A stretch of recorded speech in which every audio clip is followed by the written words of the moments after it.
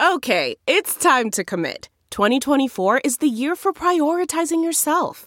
Begin your new smile journey with Byte, and you could start seeing results in just 2 to 3 weeks. Just order your at-home impression kit today for only $14.95 at Byte.com. Byte Clear aligners are doctor-directed and delivered to your door. Treatment costs thousands less than braces. Plus, they offer financing options, accept eligible insurance, and you can pay with your HSA FSA. Get 80% off your impression kit when you use code WONDERY at Byte.com. That's BYTE.com. Start your confidence journey today with Byte. The comfort of your favorite seat is now your comfy car-selling command center, thanks to Carvana. It doesn't get any better than this. Your favorite seat's the best spot in the house. Make it even better by entering your license plate or VIN and getting a real offer in minutes. There really is no place like home. And speaking of home, Carvana will pick up your car from yours after you finalize your offer. Visit Carvana.com or download the app and sell your car from your comfy place.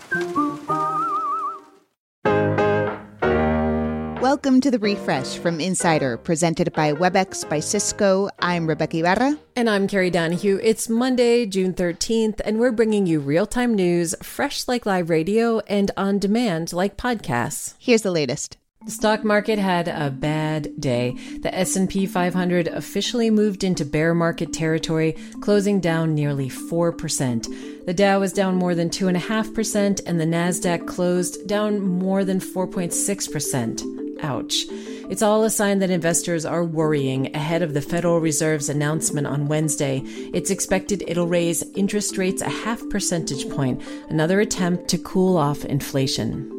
Things were also looking bleak for crypto markets today. Phil Rosen writes Insider's 10 Things Before the Opening Bell newsletter, and he says while traditional markets are roiling, investors are shedding riskier assets. And that has sent the total value of the crypto market below $1 trillion for the first time since February last year. As recently as November, that was at $3 trillion. Bitcoin lost 13% Monday, and it's now trading below $24,000 for the first time since December 2020. Day 2 of the House Select Committee's televised hearings have wrapped for the day, and we heard more pre-recorded testimony from former Attorney General William Barr. Barr testified that Trump believed his own rhetoric about the election being stolen, leaning on amateur-seeming reports of voting machine failures. I thought, boy, if he really believes this stuff, he has, lost contact with he's become detached from reality if he really believes this stuff. The hearings will resume Wednesday at 10 a.m. Police in Idaho say they may have fended off an attack on a pride event in Coeur d'Alene on Sunday. They arrested 31 uniformed men said to be members of a white nationalist group called the Patriot Front. Police say the men were armed with shields, shin guards, and other riot gear, and arrested them for conspiracy to riot. SpaceX's next-generation Starship rocket is not cleared for launch just yet. The FAA released a long-awaited environmental impact report. It outlines 75 steps SpaceX needs to take to protect ecologically fragile beaches and wildlife near the launch site in Boca Chica, Texas. Even though the timeline is unclear, the report means SpaceX could have a path forward to launch its reusable Starship rocket. We'd love to hear from you with any thoughts you have about the show. Write us at therefresh@insider.com. Coming up, we're going to take a look at Live Golf, the Saudi-backed league that's causing a lot of controversy. The changing world of hybrid work offers new possibilities. WebEx enables them with an open platform and many integrated partners, like Envoy, Tandem, and Miro. Powerful partnerships power hybrid work. Visit apphub.webex.com. WebEx, working for everyone. A bipartisan group of senators has agreed on a framework for gun safety legislation. The deal's most significant feature would enhance background checks for people under 21. Also included are incentives for states to implement red flag laws, which can let law enforcement temporarily confiscate guns without a court order from people deemed dangerous.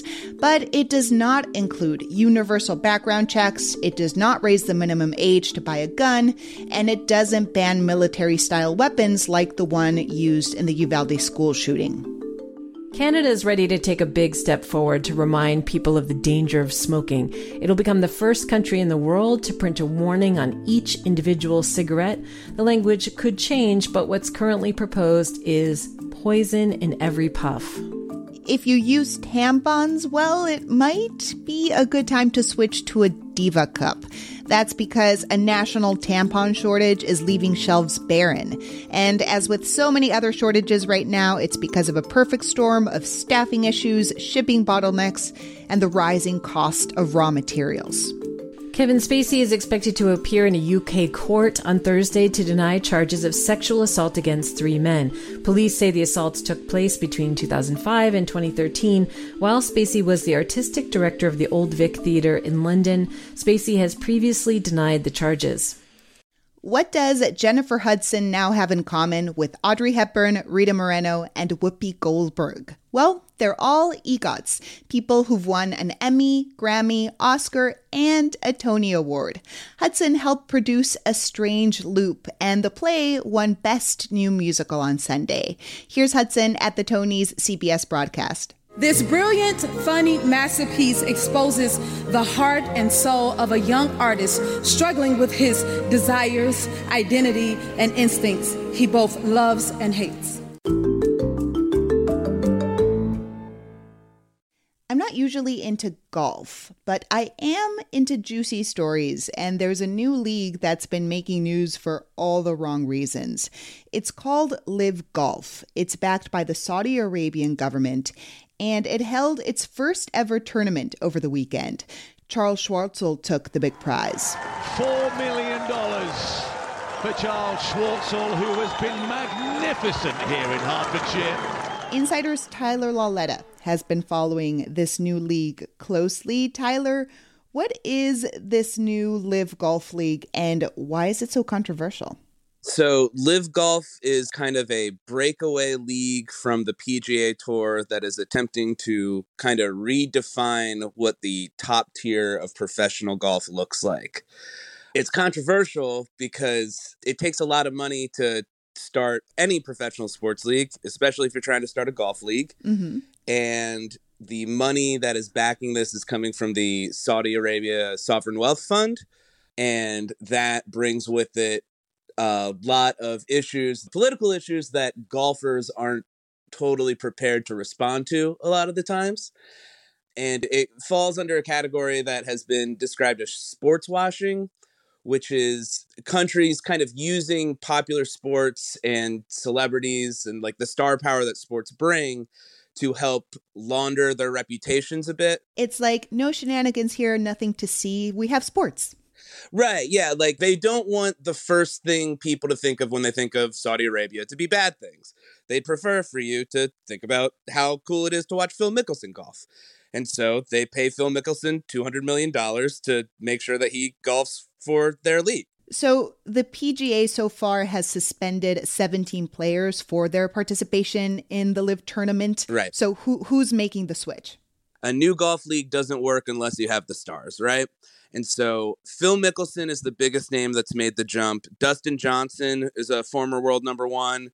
And Tyler, for our listeners, can you tell us a little bit more about the insane amount of money being offered to some of these players? First off, the top tier players that are jumping from the PGA Tour to Live Golf are getting, 9-figure advances just to like a signing bonus, basically, right? Just to put their name on the new product. But that's not even the half of it, because beyond those numbers, each tournament that Live Golf hosts has a total purse of $25 million.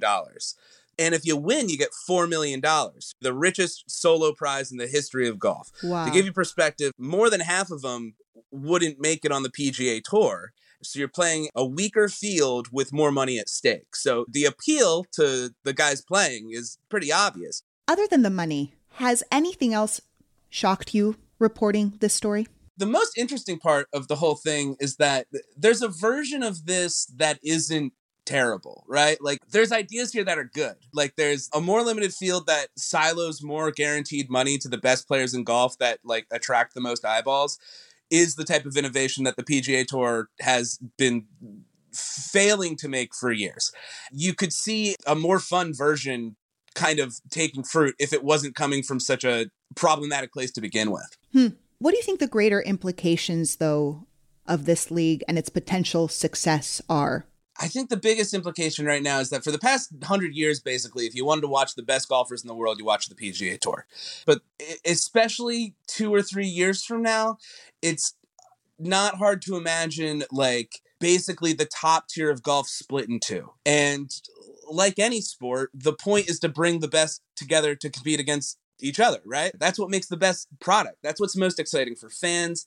And that's what gives us the truest test of golf. So maybe for people who don't follow golf closely, why should they care about this? The interesting thing happening here, I'd say, is there's a lot of people throwing a lot of money around at big ideas. And I think that's something that kind of transcends sports. They're trying to will something into existence through an endless supply of cash. And, you know, you can buy a lot of things, but you can't buy legacy and you can't buy legitimacy, but you can get like pretty close. And I think this is like an interesting test study in building something from nothing out of sheer force of will and deep pockets and seeing what comes out the other side, you know, like, cause how far are they going to take it? And is this the future of golf? And if it's the future of golf, then what else could it be the future of? Tyler, thanks so much for chatting with me. Oh, thanks for having me. Tyler Lauletta is a sports reporter at Insider. Make sure to follow The Refresh from Insider on Apple Podcasts, Spotify, or wherever you listen to podcasts. And please leave a rating and review. It helps other people discover the show. You can also just tell your smart speaker to play The Refresh from Insider podcast. I'm Carrie Donahue. And I'm Rebecca Ibarra. Talk to you soon.